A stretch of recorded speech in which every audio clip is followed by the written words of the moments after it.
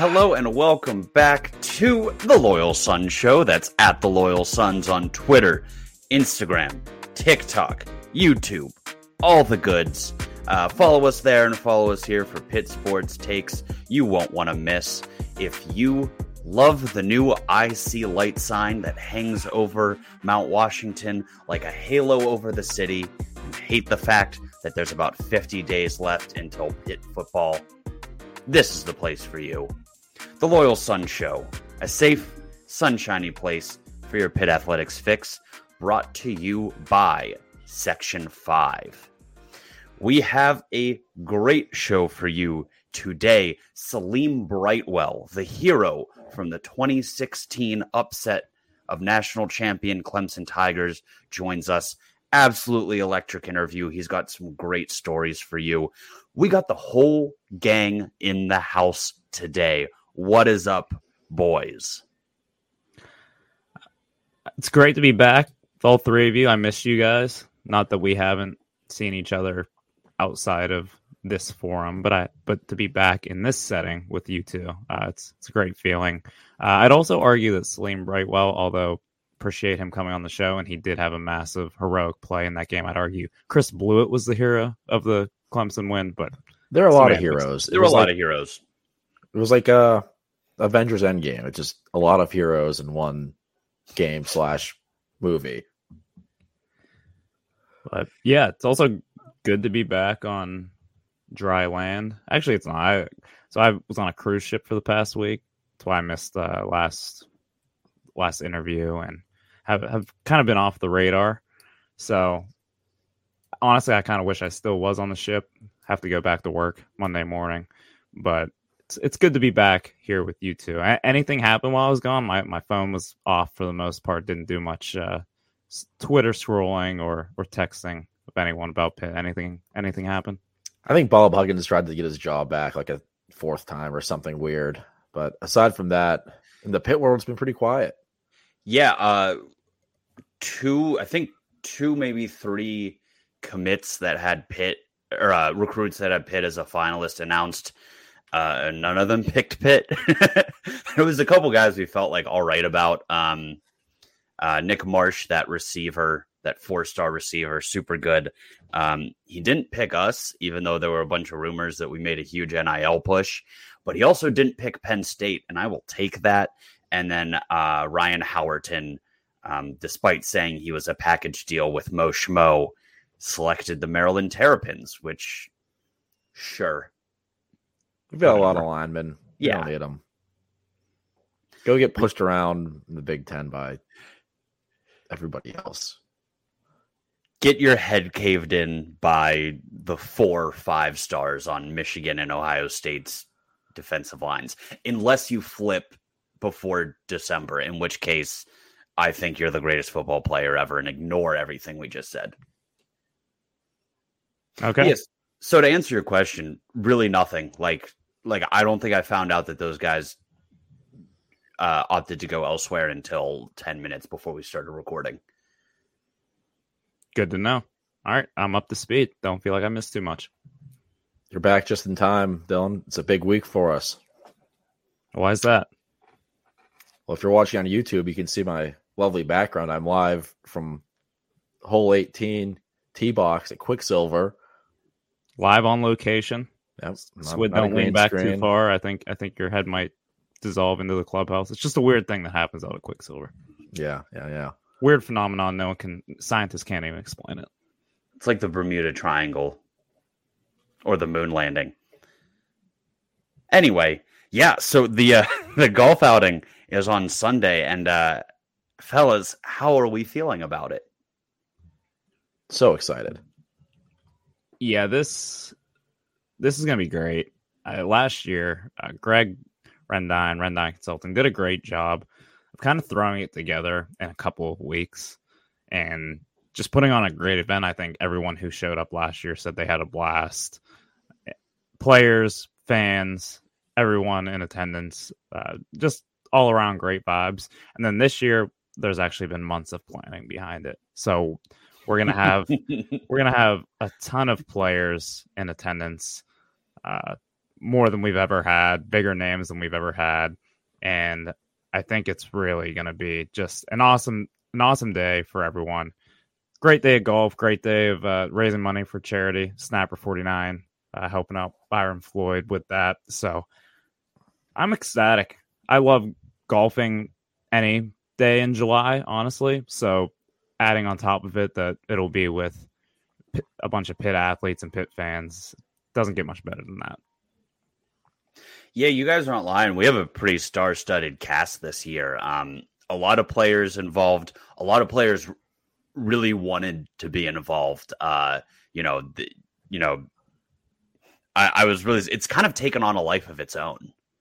Yeah, it's been pretty cool to see guys DMing us like, "Hey, you have any spots open?" Like, yeah, part of us. I think part of the difficulty of this is like you don't want to harass these guys and be like, drag you out to a golf course for 6 hours. They definitely have a lot of stuff that they have to do and don't want to do. A lot of obligations as a Division I football player. But I think basketball player, because we got some of the hoops guys in as well, including Blake Hinson. Yeah, did we just give a rundown of everybody that's going to be there? Absolutely. Anyone have the list handy? It's a long list. It's a long list, and it keeps getting longer. So if I miss anybody, catch me here. We got the quarterback, Phil Dracovic. He's going to do a lot better than the quarterback last year. Rodney Hammond, Jake Cradle, Sam Okunlola, Bengali Kamara, Deion Hayes, Sean Fitzsimmons, Gavin Bartholomew, actually Byron Floyd. Fitzsimmons, multiple. It's more than one Fitzsimmons. What did I say? Okay, whatever. Ishmael Leggett, Zach Austin, Donovan McMillan, Blake Hinson, Marquez Williams, Bub Means. We had a few late additions. Who else am I missing? Rashad Battle messaged us today. Got him a spot. Yeah. Aiden Fish, alumni, making an appearance. Yeah, Nick Patty will also be there, defending champ. Not a current player, but proud Pitt alum now. You mentioned that we're hoping Phil performs better than, the last starting quarterback to show up to one of these. Did we ever find that video of someone who will not be named who now plays football out west topping the first attempt at a drive on hole one? The video exists. It's out there for, I guess, confidentiality reasons. Video has not yet been released. Not completely ruling out that video will make its way to the airwaves if he has a 3 interception game this against Arkansas this season. That was my first thought whenever he hit the transfer portal. I'm like, let's just release the video. And I was told that said player was like, can you not show anybody that? And I was like, whatever, you're our quarterback. But now he's not, so it's a gray area. We'll see what we can do. There's going to be a lot of pressure on Phil hole one, because I think when we saw what happened last year, that was kind of the first moment we were like, is this guy not the guy? Yeah, you can tell a lot about a quarterback by his golf game. That's why Nick Patty won the Sun Bowl. He's got the poise to perform under pressure, a.k.a. at the Loyal Sons Rendon Consulting Alliance 412 golf outing. Nick Patty's actually like probably the best golfer at this event. Like, he won so easily. Yeah. So you could actually make a case, not even a case, it's probably a pretty clear cut that he is the Loyal Sons Rendon Consulting golf outing GOAT. Like, wow. He's the GOAT of this outing. So we'll see if he can defend his championship. Him and Joe Patty are going to be riding around in a cart. If there was one other foursome I could play with other than the group I'll be playing with Saturday, it would be the Patties, just because Nick would just be tossing darts from like 180 out, and Joe Patty will just be crushing icy light and making me laugh like he would at tailgates last year. Yeah. Also, David Green, late edition, will be there. Yes. That's a guy who looks like he could hit a ball 600 yards if the ball didn't instantly vaporize on contact. Yeah. So who do we think is going to be good outside of Nick Patty? A lot of these guys, I think they say they play at Topgolf every once in a while as a team. A few of the guys have been out this year. They say they've been playing. A few try to break 100. So it might be a surprise who's good, who's out there just to have a good time. Who do you think is like the sleeper? Like this guy's actually good at golf somehow. So I know Donovan McMillan plays. He I don't know if I would call him an avid golfer, but he enjoys golf, gets out, plays. I think he has a couple of vlogs on YouTube from him playing with some of his Florida teammates. So Donovan plays. So he's a golfer. Jake Cradle talked to us earlier this year, said he's still trying to break 100, but which is admirable. Well, here's the thing. Yes, Here's the thing. This is a scramble. It's a scramble. You get a big guy like Jake Cradle swinging out of his shoes when he already has one out on the fairway. He might just put one on the green from 400. Like that's a big boy swinging. Yeah, if you get a little guy like me up there first, you put one on the fairway, let these O linemen, D linemen, linebackers swing out of their shoes. I mean, Bart was hitting his pitching wedge, the Punisher, about like $175 last year. Yeah, I was gonna say, did Bart fall into the river or something? We're forgetting my guy. Yeah, and also the closest to the pin and longest putt winner last year, Gavin Bartholomew. So put some respect on his name. I guess he's not even a sleeper at this point. He's a great addition to any foursome in a scramble. Yeah, I think Dayon might make a little bit of noise this year. He's back for more. He said that he's been preparing for this for a while. I don't know what that entails, but Dayon, let's see what you got. It's at least Dayon's third golf outing. So it's at least his third time playing golf. He told us that he would ask Coach Narduzzi for advice. I don't know if he did, but if he did, I would love to know what that was. I was actually going to say, I was going to vote for Dayon for guy who loses the most balls. But I don't know. Maybe he has been practicing. We'll see. I think Blake Henson might just be good just because he's like, he was he could have been a 5-star football recruit. Also all ACC basketball player. So I feel like he's one of those guys who's just good at everything he does. I have no logic behind this, but there feels like there's a correlation between being nice with a driver and wet from three. See, Steph Curry had a hole-in-one this weekend. So that's just proved your point. Concrete proof that, yeah. So I bet Blake is good. Aiden Fish can definitely golf. And his brother's a pretty avid golfer. Yeah. So we'll have those guys out there playing in some foursomes with pit fans. We'll also have some of those guys as celebrity putters on certain holes where for a certain financial contribution to Snapper 49, you'll be able to get an extra putt on that particular hole using that guy as a celebrity putter. So I'm excited, man. This is going to be a lot of fun. Yeah, outside of the golf last year. I don't know about the listeners, if any of you are going. There are prizes. You want to win the scramble. It's not about winning the scramble. It's a great day. Everyone has fun. It's a bunch of diehard pit fans and athletes in one spot. We had a great Q&A last year. I know we talked about it on here before. Super candid. Players are awesome to talk to. Spirits are high. Have some brews. Enjoy the day. And am I missing anything? Just top to bottom. Can't wait. Crush a couple mangoes. Perhaps. So it kind of got me thinking, this is the most I've thought about golf in about a year since I retired from the sport. And it kind of got me thinking. Dave, can you tell the people about your golf career? Why? Please don't make me. And just why you've retired from the game. Yeah, I played once or twice a month for 2 years. At no point could I break 130 in consecutive trips to the course. And I made a conscious decision of why am I waking up at 6 a.m. spending $100 to hate myself for 5 hours? Yeah, So you threw some shade at Dayon about your golf balls. I was your cart partner last year. I think you lost 2 balls in the first hole. So anyway, that's why I'm going to be driving around with our camera guy filming content during this. I'm taking one for the team. But I was thinking, if I had to come out of retirement, who my dream foursome would be. I kind of thought it'd be a fun exercise for us.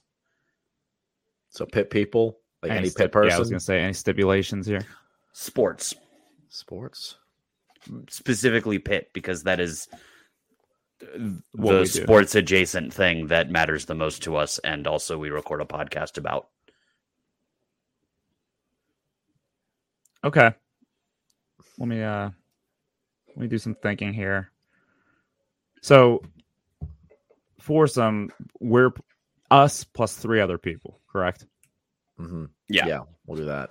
That math checks out. Okay. So I wrote one down here before we started. This wasn't actually spur of the moment thought of by David. That's just how we operate our podcast. Way to break the fourth wall. I thought we wanted to sneak this by. Yeah, make people think that we're like smart, quick. They already think that. We are smart. What are you talking about?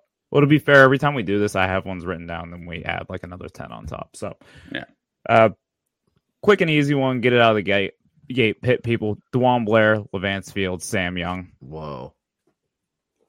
And then like 10-year-old me would be the happiest person on the planet. 12-year-old me. I don't know. Years run together at this point. 27 now. So long time ago. I'll go with a football one. This is pretty recent. I think having Kenny Pickett and Pat Narduzzi on there would be awesome. Kenny Pickett just because it's Kenny Pickett. Narduzzi, I think if you get him like a few beers deep on the golf course, he'll just start opening up about all the coaches and players and media that he hates, and will tell so many great stories. Like the most sheltered guy in front of a camera, but on the golf course, he'll definitely open up.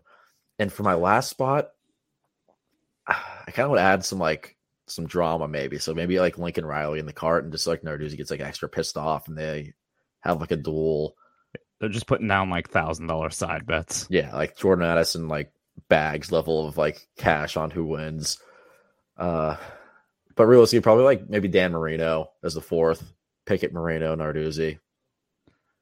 I could like sit down and listen to Narduzzi off the record talking about everybody that he thinks is a prick for like legitimately days. Like you give me a case of water and like a 5-pound bag of trail mix, I could sit there for legitimate days and listen to him just list off like, this guy wrote an article I didn't like in 2007. He's a prick. This guy I coached against at Rhode Island in 92. I hated his guts. I ran up the score on him because he did this.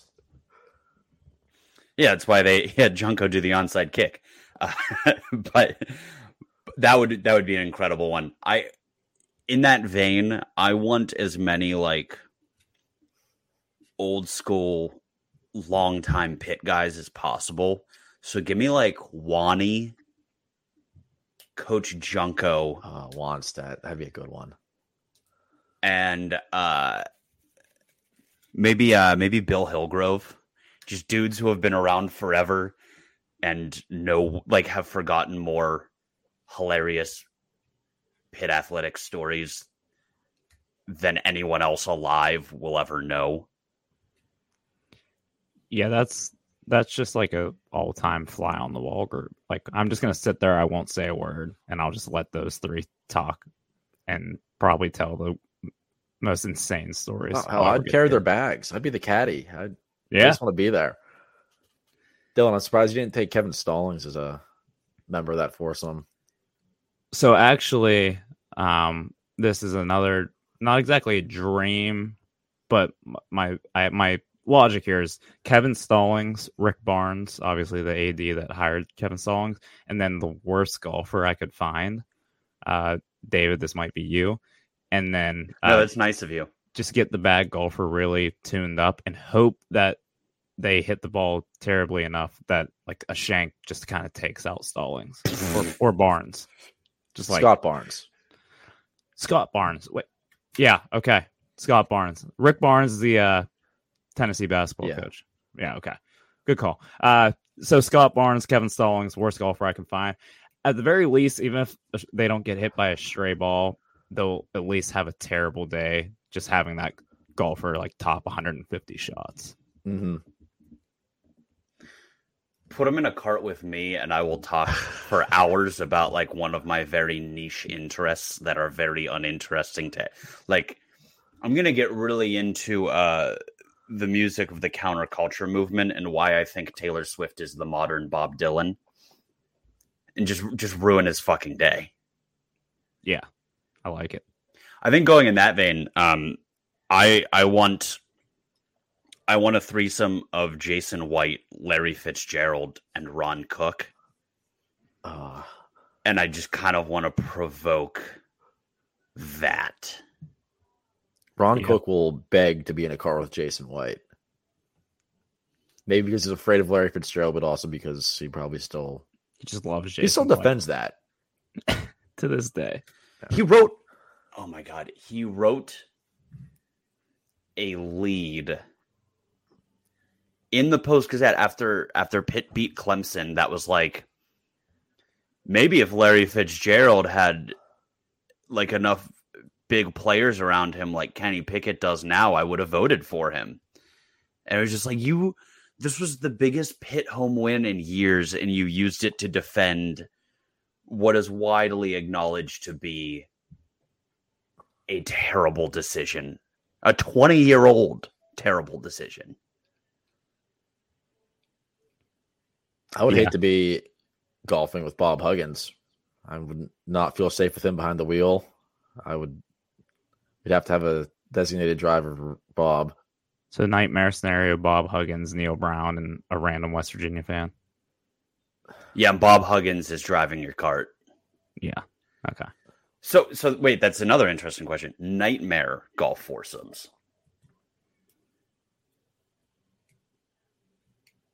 Well, that's one. That's 1A. That's 1A for sure. I feel like if you put like James Franklin, and maybe that's just it. Just me and James Franklin in a twosome with two randoms. Like whenever you show up as a twosome, it's like, yeah, you have these two like grandmas that need two more to make a full foursome. I think that'd be the worst case scenario. James Franklin, Jerry Sandusky, and that guy that made a podcast about Jerry Sandusky being framed. Yeah, that'd be pretty nightmarish, I'd have to say. I think my nightmare foursome would be the collective Northwestern locker room. Just like any three seniors. The whole locker room. All right. Yeah, I don't think Northwestern is planning a team golf outing right now. Maybe they need one. I don't know. It kind of sounds like they have the bonding activity down. But that was a weird one. That Dylan, that happened while you were gone. Yeah, I saw some things here and there. I was reading it. I was just like, okay, that's enough. But back to vacation. Or can we skip right past Northwestern too? Yes. Back to golfing. Yeah, whatever. Kenny Pickett, Nick Patty, and Joe Patty. Which at least two of those guys, well, all three of them have at least at one point played in this outing. So that's a dream scenario that isn't all that far-fetched. I want a foursome of me, Kenny Pickett, Phil Dracovic, and Christian Vier, and I want Kenny to do some strange ancient ritual that rubs his talent and leadership off on the both of them.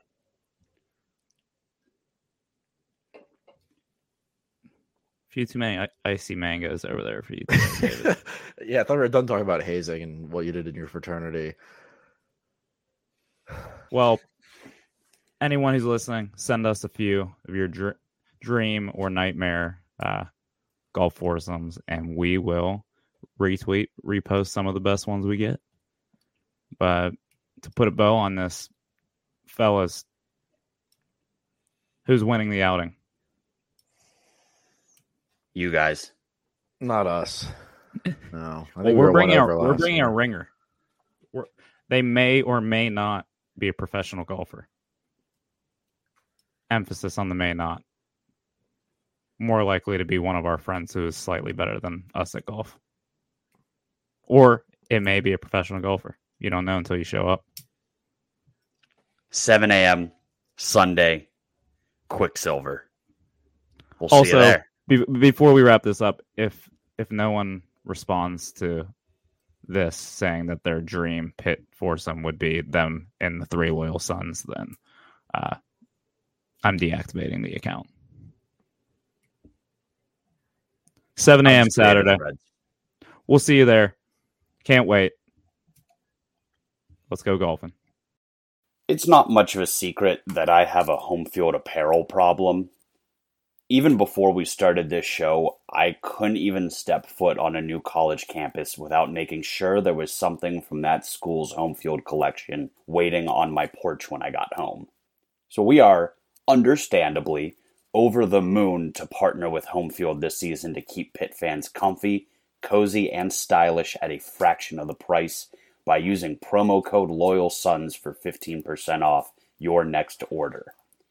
This discount applies site-wide and with unique vintage collections for every school from Pitt to Bama, Jackson State to Colgate, Michigan, Marshall, Marquette, and both Miamis. There's something for every fan. So whether you're buying for a Pitt fan or for a loser freak, use promo code LOYALSONS at homefieldapparel.com to save big on your next order. Each code applies once per email address, so get those work emails and burners ready. That's homefieldapparel.com. Please welcome to the show, former Pitt linebacker and the architect behind one of Pitt's greatest upsets in school history, Saleem Brightwell. Saleem, how you doing today, man? How you guys doing today? No complaints at all. No complaints. We're sitting here talking to you, so we could be doing a lot worse. Yeah, I already know. Yes, sir. So you played for Pitt for 4 years, starting in you were a redshirt freshman 2015. Yeah, 2015 was my redshirt year. So my first year actually playing was 2016. Yeah, so yeah, 2015 I redshirted. And you did some pretty significant stuff in 2016, but we'll get to that later. Right now, I want to know, what have you been up to since you graduated? You're playing in the Arena League now, right? Yeah, so since I graduated, actually, I came out when I entered the draft. I entered the draft in 2020, so COVID. So those 2 years, I wasn't playing, and then I got in the Arena League in 2022, playing in the IFL. So that's what I've been doing the past 2 years. Have you gotten used to the changes in the Arena League? How are you liking the new rules and playing indoors? Yeah, it's way different. I mean, I'm obviously, like, you've been playing football outdoors your whole life. So when you go in the arena, it's like completely different rules, like different stances.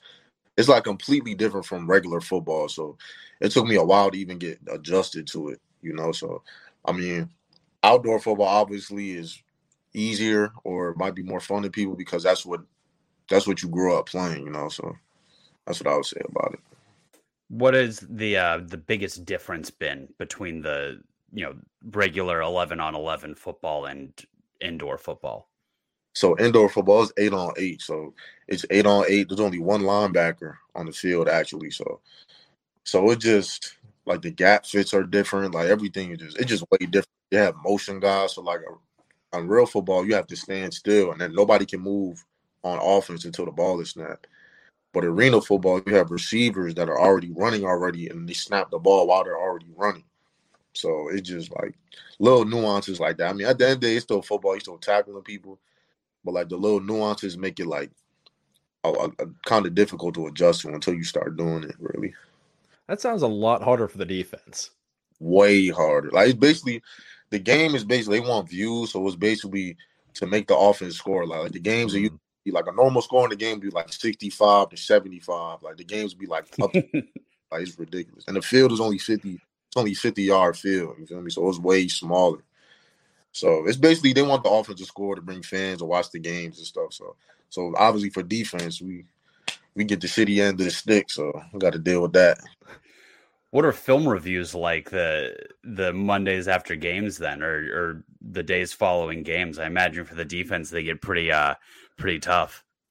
Yeah, so I mean, you have camp and stuff too. So like real football, you have camp. So a lot of players they're coming from outdoor.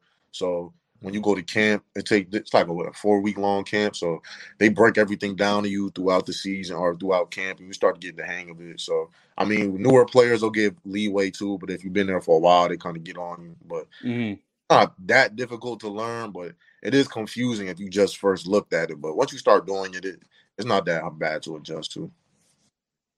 Gotcha. I imagine playing for a Randy Bates defense prepared you pretty well. You had to play a couple of those linebacker positions. Did you play all three? I know you were middle, and did you play money and star as well? Yeah, so I didn't play star. I could. I mean, money and star kind of like the same kind of. So, but I played outside, weak side, and I played middle. Those are what I basically played. So money and middle. Yeah. Right. And in Pitt's defensive scheme, obviously linebackers have to be a little bit rangier, have to cover a little bit more ground. Has that carried over a lot, being the only linebacker on the field in such like a fast-paced form of football? Yeah, no, I definitely had. Like, I feel like when I was in college, like that was the main thing I wasn't really that good at covering. But as I got older in college, I had to get adjusted to that. So by my senior year, I was pretty good at covering, So when I got to arena, I feel like that really helped my covering skills, like you said, because the receivers are moving and stuff already. So I feel like I was a pretty good coverer towards the end of my career in college. So definitely helped me a lot. Well, you played for two defensive gurus at Pitt, and Coach Narduzzi and Coach Spade. What was that like? It seems like pretty intense guys from afar, but you were in the room. Let's hear from you. They crazy, but it's like when people say like sometimes when you were genius, you gotta be like a little off. Like that shit is so true. Like they like you'll be like, yo, what is wrong? Like they psychos, but like psychos in a good way to the point where like they're extremely detail oriented, and I really learned a lot. Like when people say like Narduzzi, like a football genius, like he really is. Like some things he would like break down to me when I would ask him questions. Like it was like amazing. I was like, man, this man really is like a genius in football. So like I feel like I got extremely smart from being around Narduzzi, especially. Like, he got me like very smart in football. So really raised my football IQ. So have you been able to see how that defense has kind of evolved over the years, even during your time, with the team, of course, but even in the time since then? Yeah, for sure. Yeah, because I mean, when I was in college, my freshman year, we didn't really have anybody in our defense go to the league. And then after my senior year defense, basically but me and like two other guys, basically that whole defense is in the NFL currently right now. We have probably that whole defense from maybe let me think, from my senior class all the way down to the freshman class for backups. We probably have about 16 to 18 guys like in the NFL, like maybe like 15 drafted. So defense, I've definitely seen a tremendous change in the defense since I was there from the beginning to when I was a senior. Yeah, it's kind of crazy. The early years of the Pat Narduzzi era, the defense was a little bit shaky. A lot of high-scoring offenses came into Heinz Field, but in the past few years, even early on, we saw glimpses of how dominant that defense can be. And seeing the guys in the NFL now really proves how that system can really work when it's going. Yeah, and I feel like what also helped too is like Narduzzi and the Pitt staff, they got a chance to recruit the type of players they wanted, So I'll give that too. Like they great at recruiting because there'll be dudes like when I come into camp, there'll be guys on our team, freshmen that will be 1-stars. And I'm like, how are you a 1-star? Like, I've never seen him in my life. On the head, Hicks doing backflips, 44-inch, bro. Like, they're great recruiters. So by the time it was my senior year, it was big because I was his first class. So by the time it hit my senior year, it was basically everybody that he recruited. So when we were on defense, to be honest, like my senior year, like our record, we went 8-5, but I mean our offense was the worst, was last in the league when I was a senior. But our defense, we were like top three defense in the country when I was in my senior year. It was like us, Clemson, and O State, like top 5. So yeah, they're really good at recruiting defensive players for the scheme. So that definitely helped. We talk about it all the time. They've been unbelievable at, it's not like Pitt's going out and beating out other schools for like 5 stars. And they definitely weren't, 5 years ago, but just finding guys who fit regardless of what rivals had. Like you played with Pat Jones and Rashad Weaver. Those guys were 2 stars? So, yeah, I think they were both.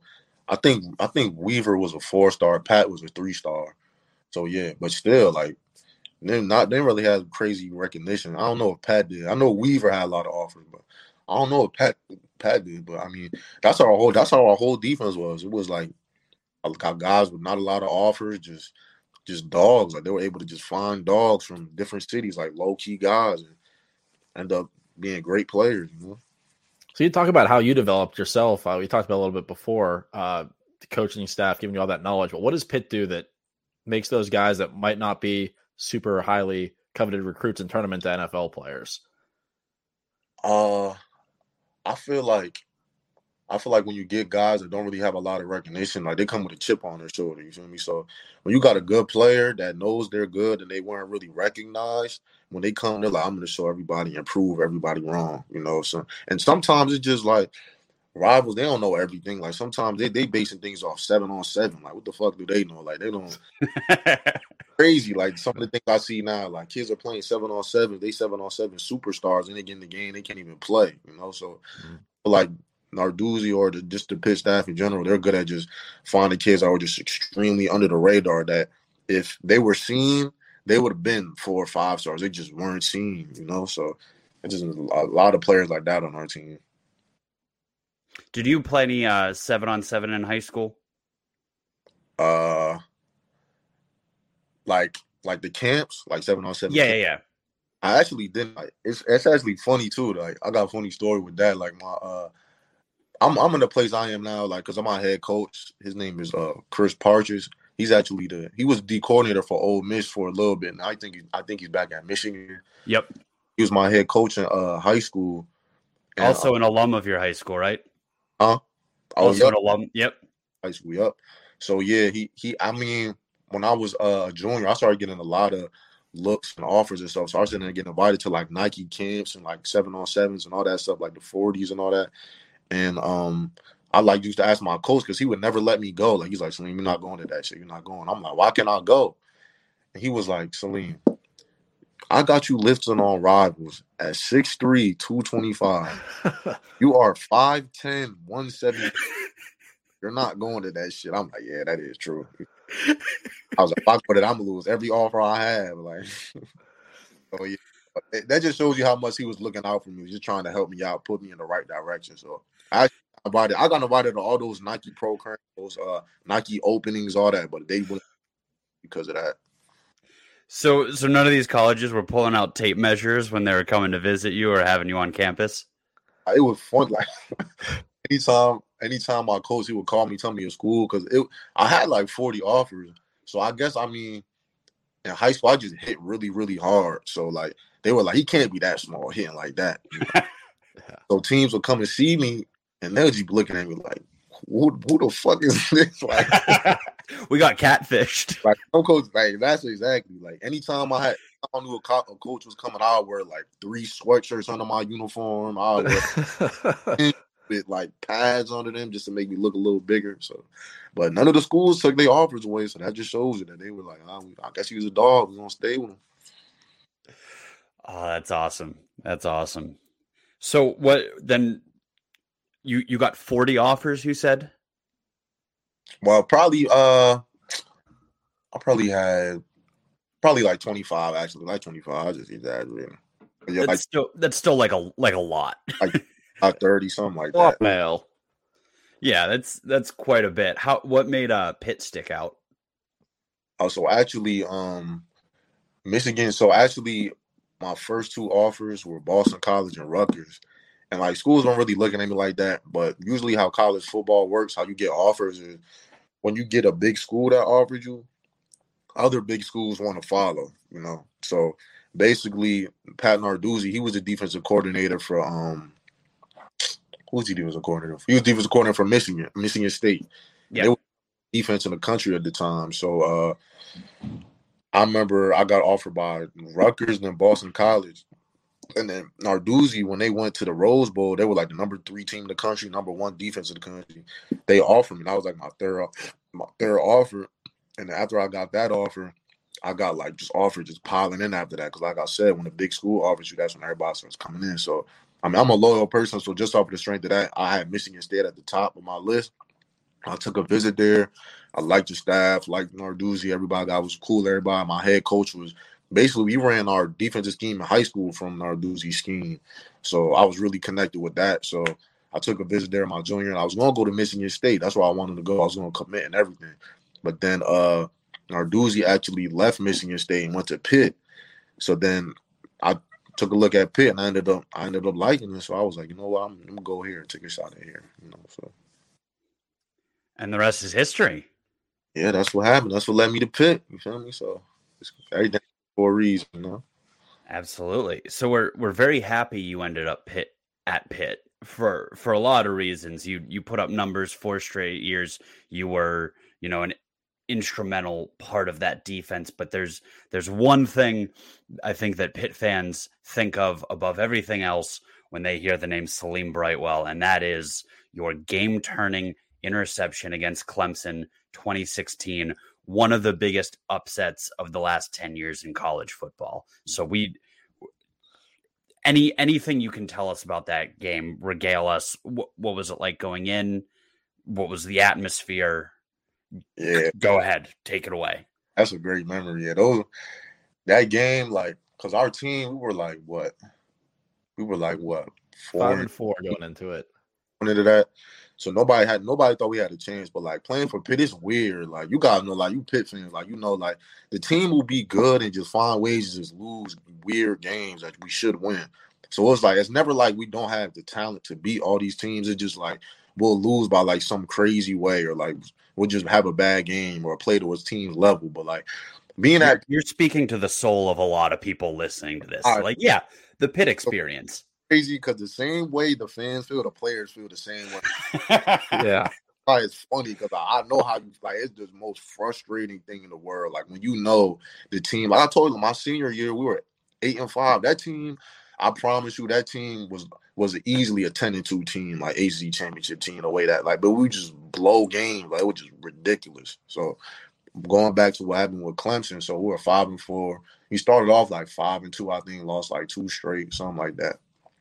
And we went into Clemson. Clemson, they were like what 10-0. Got Deshaun Watson, he Heisman candidate, best team in the country. Like they're not looking at us. They're like we about to blow them out in their head.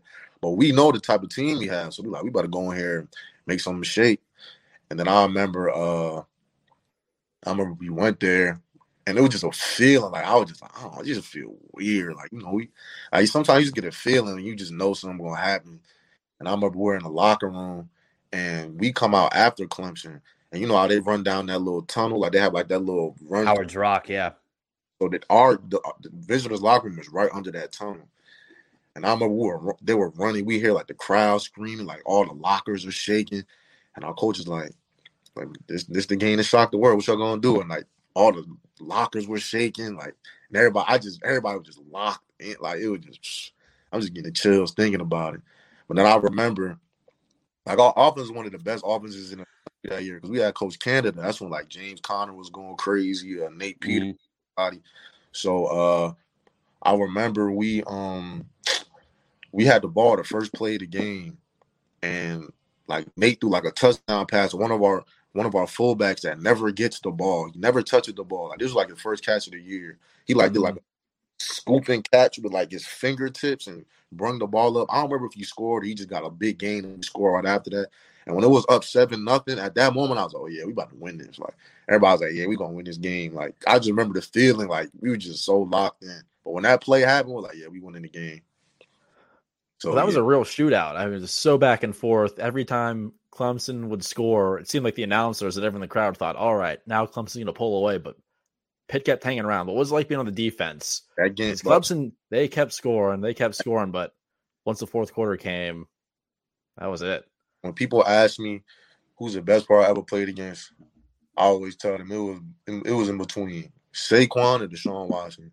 Deshaun Watson was, oh my God, like he was fast, but he could throw the ball too. Like people don't understand how fast he is. Like, but when he running, he was just so smooth running. Like it wasn't even like he was moving fast at all. Like he was a great player. And then they had like Mike Will on top of that. They had I don't know if they had ECN. I think they had Wayne Gallman. So Yeah, they had a lot of talent on the offense. So yeah, man. I just remember like before that game, it's crazy because I actually had a dream about that play. Like, I never told nobody that, but I actually had a dream about. I told my family, but I never told like on like a lot of people. But right before that game, I had a dream like that 3 plays happened. I had a dream that I came off the edge and got a sack. I had a dream that, or in the same dream, I like got FL. In that same dream, I got that pick, like the same exact way that it happened. And when the game happened, I got in for 3 plays. I only played 3 plays up until the pick. I got in the first play, almost had the TFL. The running back juked me and made a move, and I broke the tackle, missed the tackle. Then they took me out, and they put me back in like the next quarter. For the next play, I came off the edge, made a move on the running back. I almost sacked Deshaun Watson, and then he got away from me and ran out of bounds. I almost sacked him, missed the sack. So I missed the TFL, missed the sack. Then the third time I got in, we had the linebacker. He went in. It was like we were down. I don't remember what the score was, but we were down. They were about to like ice the game. Do or die time. Came out with an injury, and then he just like, something was going. The first play I get in the game, that whole play happens. Boom, boom, boom. It just happened just like that. Like snap the finger, and then we get the ball back. So it was just crazy that those 3 plays I was in, like it was every dream I had. It was just the first 2 didn't happen, and the last dream I had actually came true. So do you remember that play, or did wow. you just kind of black out and react to what was happening? That like football, like it's just crazy like how fast things happen. But like it happens fast, but it's going on slow while it's happening. Like because that's why it's so weird when playing football. Because watching it on TV, the games and players are moving so fast.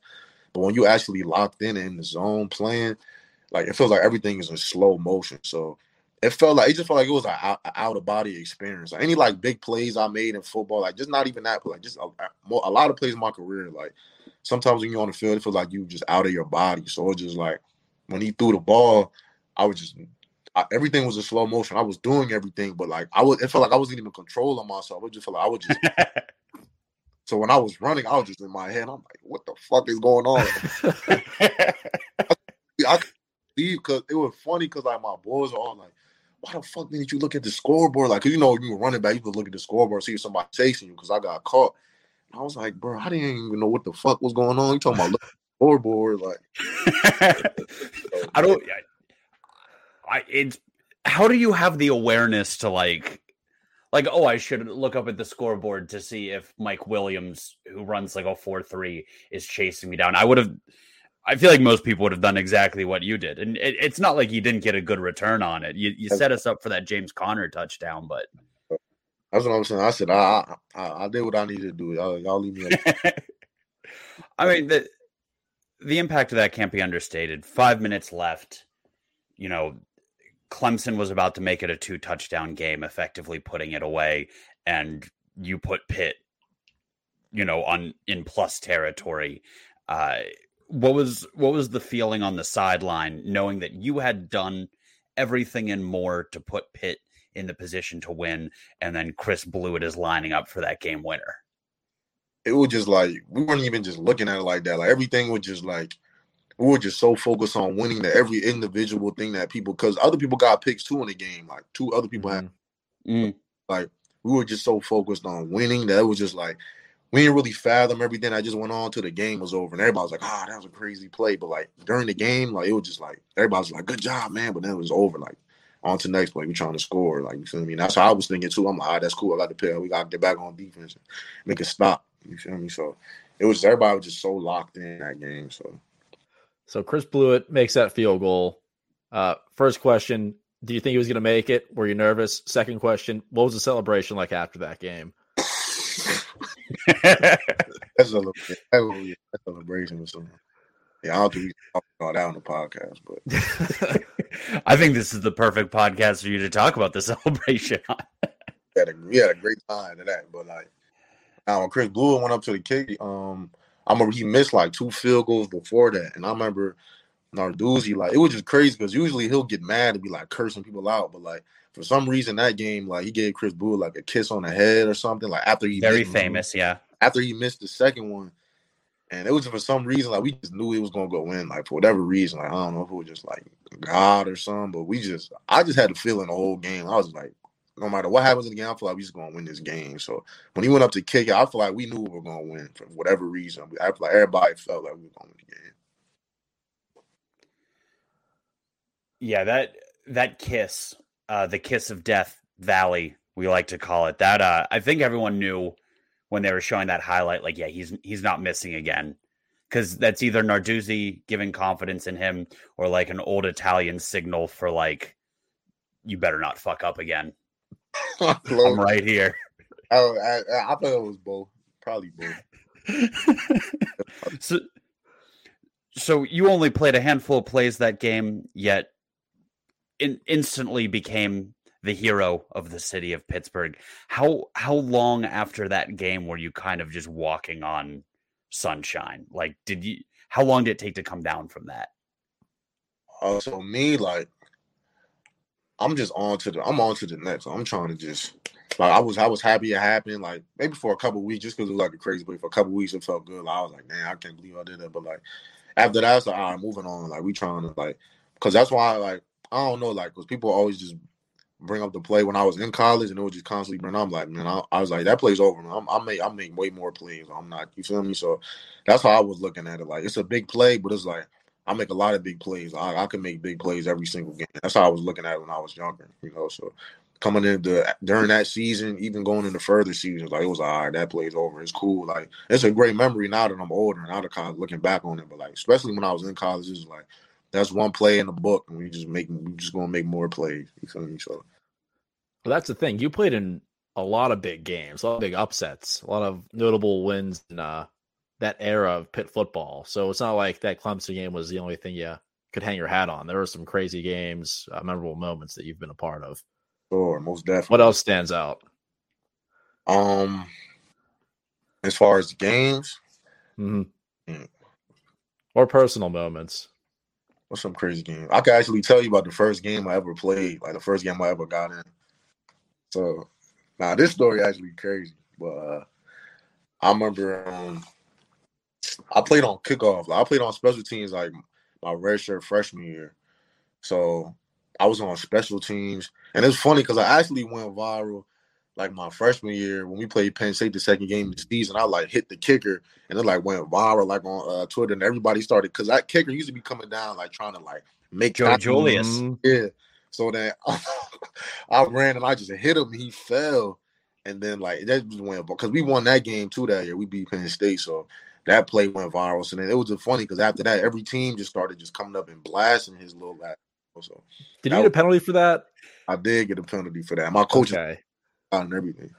Also, there's nothing little about Joey Julius's ass, just for the record. That was a 300-pound kicker. He was big as shit. I always used to get so pissed about that because he would, to his credit, he would light some dudes up. Like, he'd come down full head of steam and crush dudes. And then you started the trend. You put a hat on him, and then people started complaining like, oh, how low do you have to go to come after a kicker like that? Like, bro, some of those videos, the way he be hitting players, like, he would decapitating players. So yeah, you got to put a head on him. I was like, I'm gonna hit his ass.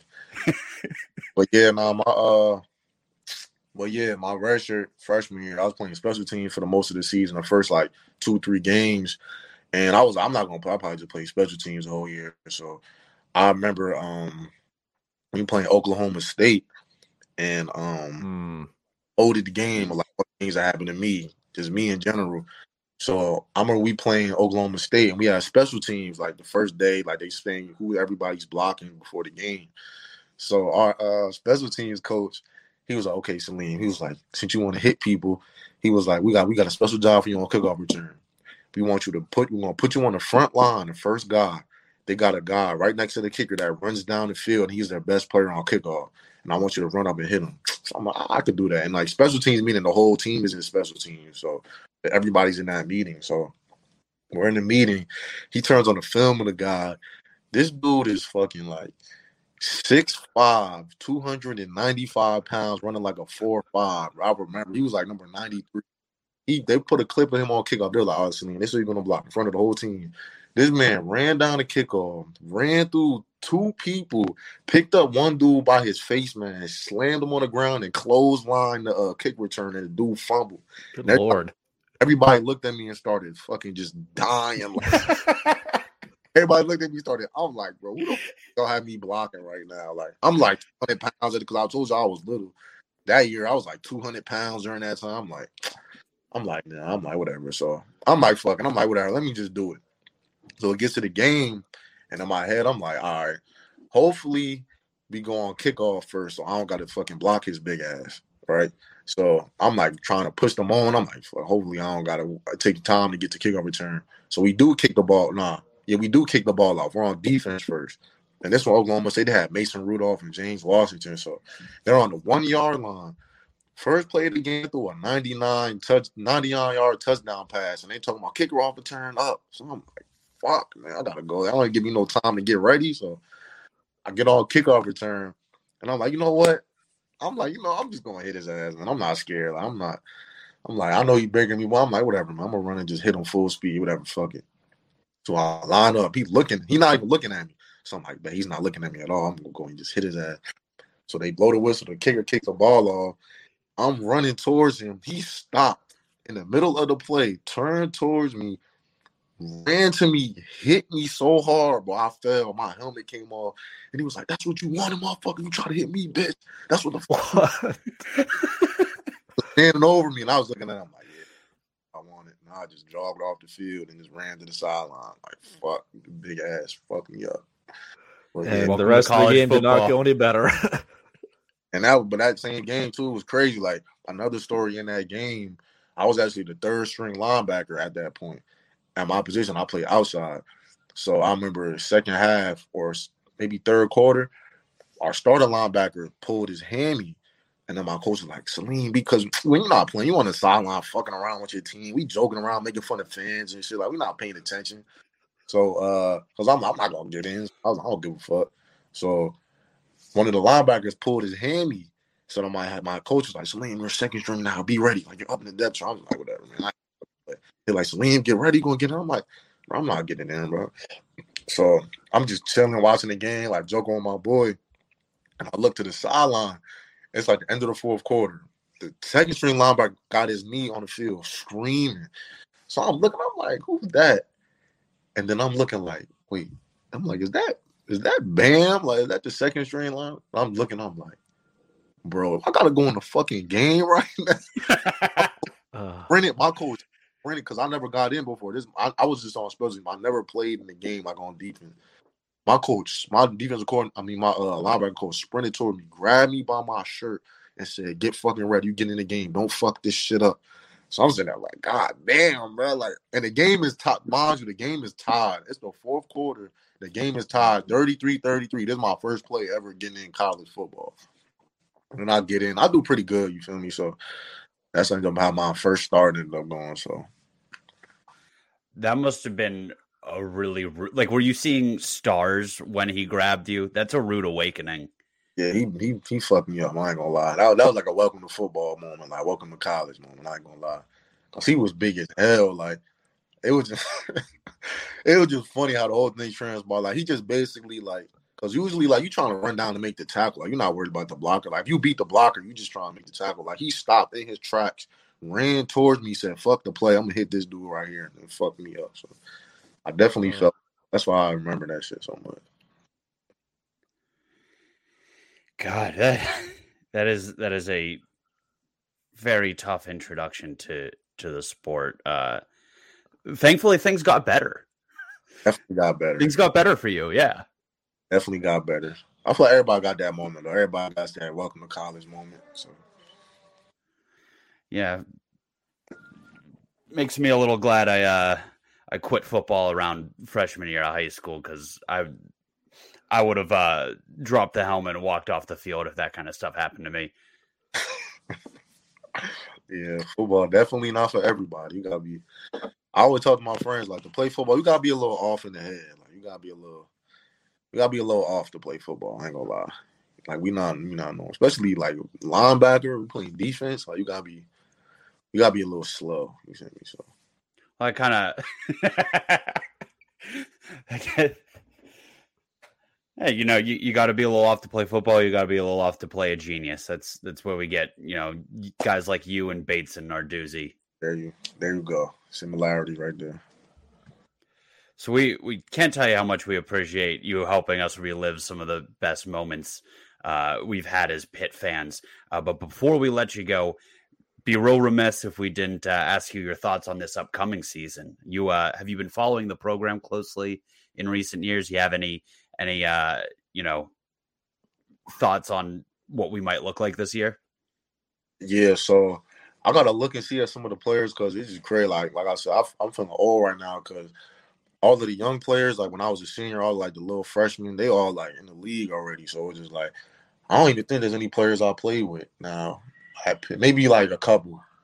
So I gotta look, but I mean they look good though last year. Like, they look real good. So I mean, Pitt's always bringing in new guys that's gonna come and shine. So there's like one player actually.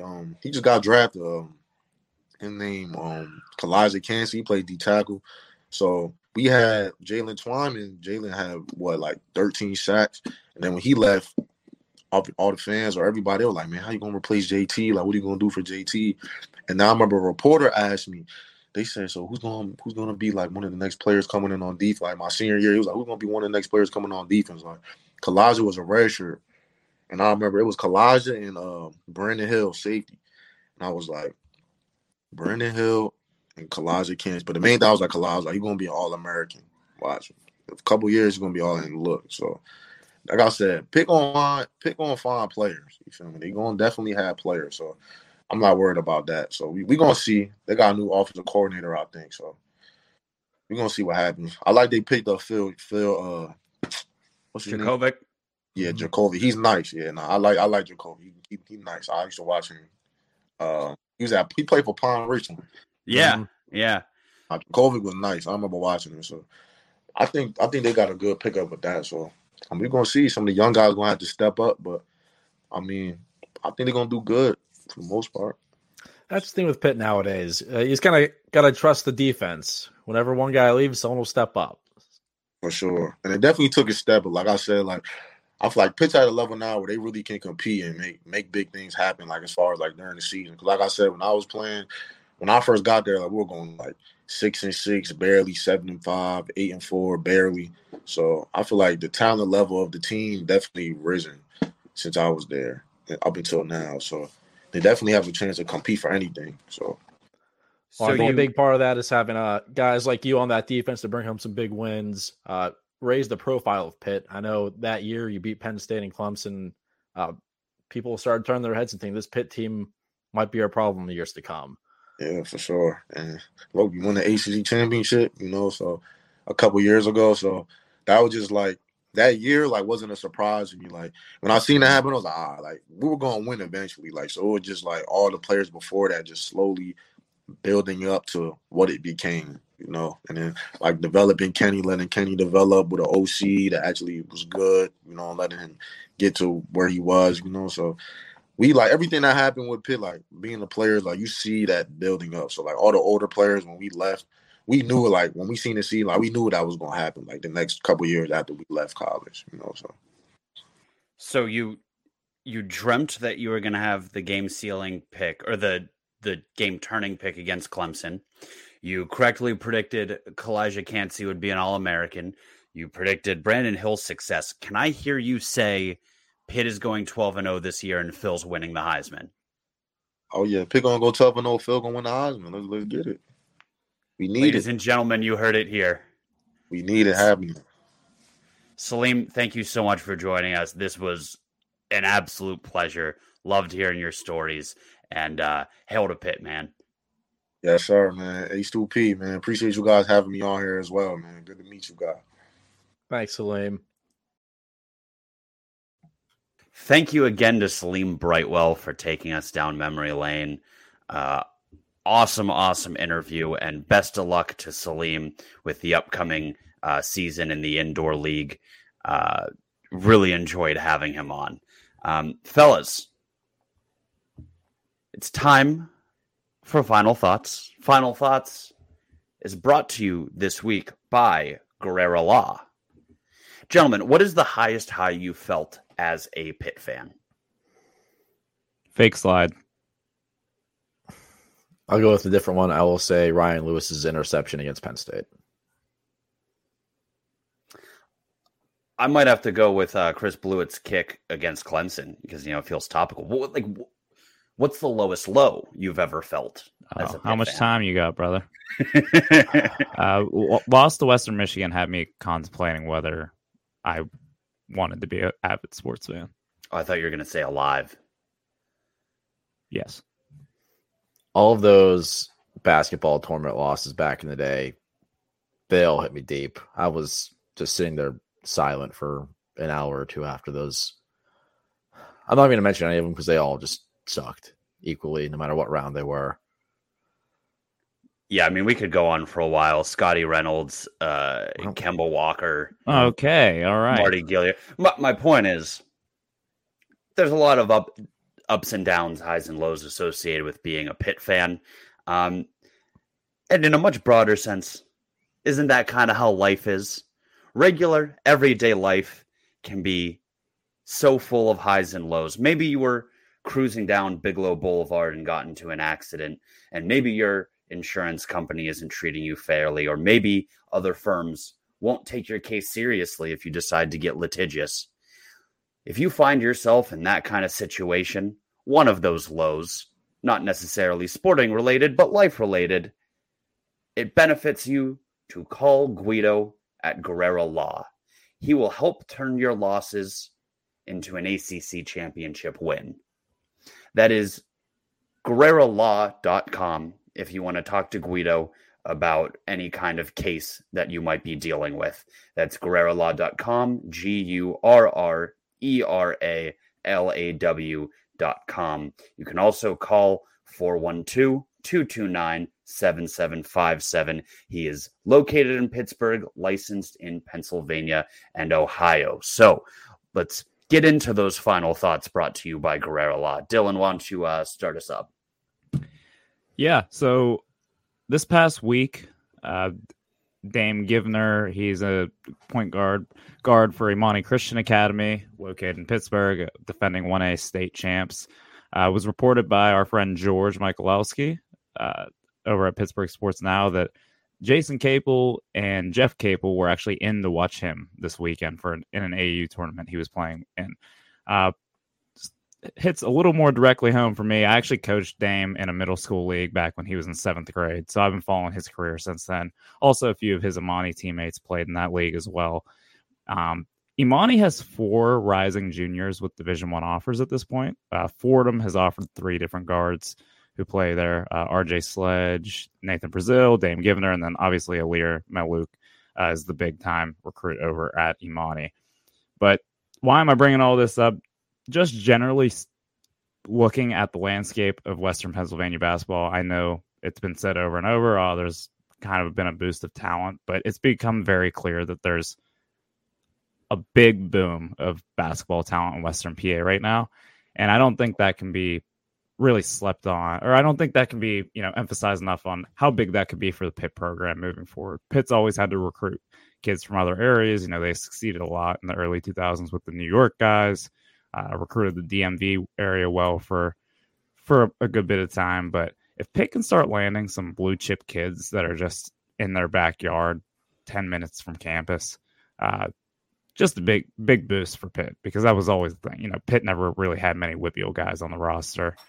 City League guy, DeJuan Blair from the City League. Obviously, we know what he did for the Pitt program. So it's just fun thing to keep an eye on as we continue to see more and more of these Whitfield guys picking up Division I offers and seeing which of those guys could potentially play at the Peterson Event Center. How did this happen? Is there like a definitive point we can go to and be like, this is when the city of Pittsburgh started becoming a basketball powerhouse? No, I don't know. I think there is maybe a bit of a shift in, because we've seen maybe a bit of a drop off in football talent in Western PA. Not that there's not still great football here, but the number of kids signing with FBS schools every year has declined pretty significantly over the past decade or so. Maybe more of these kids are just playing basketball. I don't like, would Dame Givner have been a cornerback, 10, 15 years ago? I don't know. I don't know if that's what it is. If the city of Pittsburgh as a whole, I think, has started to generate a little bit more buzz, and these kids are out playing AAU ball and playing for different teams in different states. Imani's done a great job with developing some of these kids, getting them in front of college coaches. And so I think that's probably a big part of it too. But I think there is a bit of a cultural shift in Pittsburgh with respect to basketball. It doesn't feel like it's just such clearly option B. I mean, Pittsburgh will always be a football town, but at the high school level, basketball does seem to be garnering a bit more buzz now. I mean, Malik Thomas can't go through the segment without mentioning him, but he's like legitimately a top 10 player in the country in his class, probably a future NBA guy. Like he's the biggest prospect that the city of Pittsburgh has seen since recruiting rankings became a thing. Sounds like a perfect time for basketball to boom. Be a hell of a time for the Capels to capitalize on this market we've got going. More like capitalize. Capital Squid. Yeah. So my final thought was the MLB draft was last week. Pirates are the first overall pick. Paul Skeens got drafted, so naturally I got myself a new Pirate jersey. You can see here. For 8, is that Willie Stargell? No, it's not Willie Stargell. I wore this to the game the other night. I got a few questions about it. A lot of fans came up and said, "Oh, love the jersey. Why?" Beautiful. You got a Kenny Pickett Buccos jersey. It's weird that jersey's kind of blending in with the bunker over there. That's another one of those weird phenomenons we can't explain. Yeah, I think there's a ghost out here. But yeah, it was Dylan, myself, and a few other friends at a Pirate game. It's probably 3 or 4 weeks ago at this point, and we were all just making a couple bets. Like, I bet this guy gets a hit, bet this guy gets out. We bet on Austin Hedges to get out, which is almost a sure thing. And we said, you know what? If we get this bet right, we're just going to order a group of Kenny Pickett Pirate jerseys. Ground ball in the hole, third base makes a diving stop. They turn 2, he gets out. We win our money right there in the stadium. Pull up DH gate and order some Kenny Pickett Pirate jerseys. Yeah, it's funny. That's actual thought is the Pirates could use him out of the bullpen. I'm more than sure he could get the job done. He hit a dinger in Cam Hayward's charity softball game. 2 dingers. 2. Excuse me.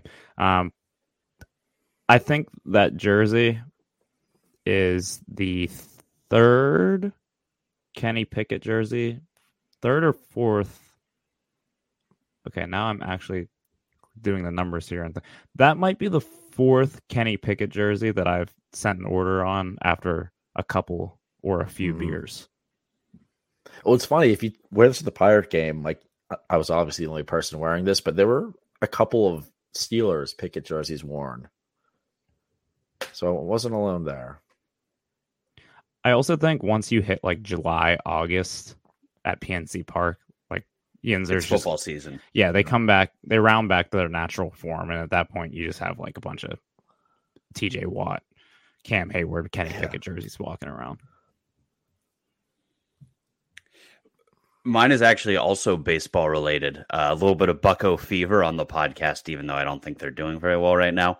Nope. So I was just at my sister's for family birthdays, and my godson was having like a little bit of a meltdown there playing a game. Didn't go his way. He started crying, and I was with my brother-in-law, his dad, and he was trying to get his attention, and he was like, "Buddy, can you come here for a second? We need to talk. Like, can you calm down?" Like, and he keeps crying, like, no, won't come over. And my brother-in-law goes, "Hey, there's something really important I have to tell you about the Pittsburgh Pirates." My nephew whips around, books it over. He's like still tears in his eyes, like, what? And my brother-in-law goes, "The Pirates are calling up Endy Rodriguez."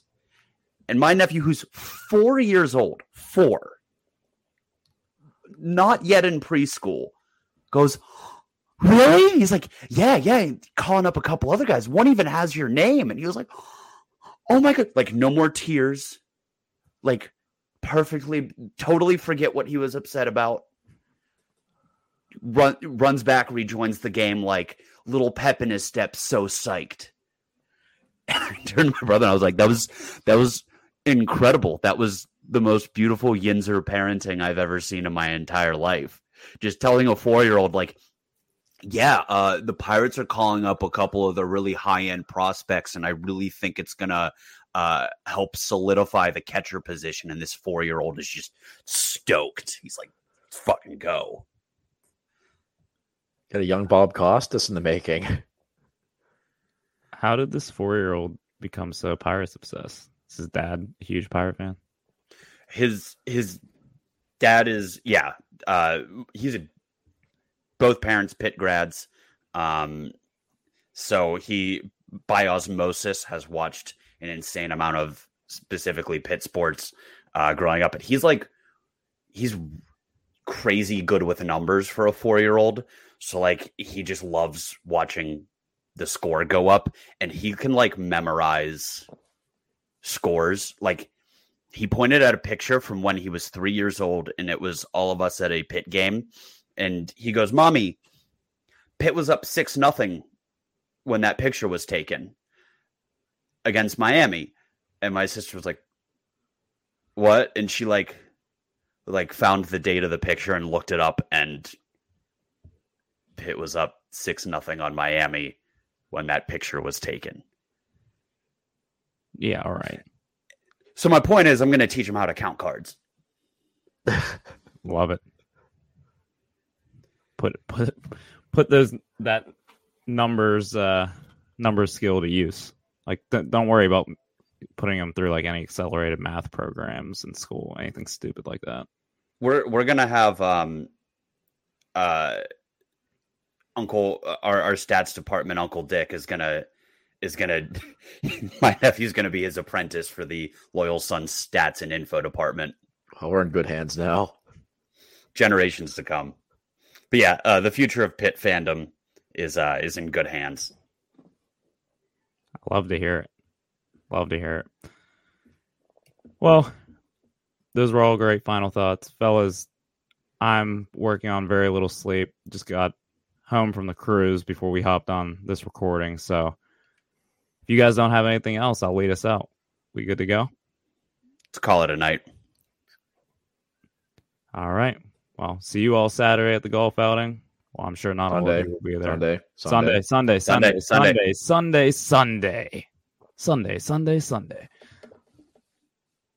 All right. I'll lead us out. Go to bed. Hail, Loyal Sons of Pittsburgh. And that's going to do it here for the Loyal Sons Show. The incredibly handsome and talented Dylan, David, and Squid are signing off. Until next time, Panther fans, H2P.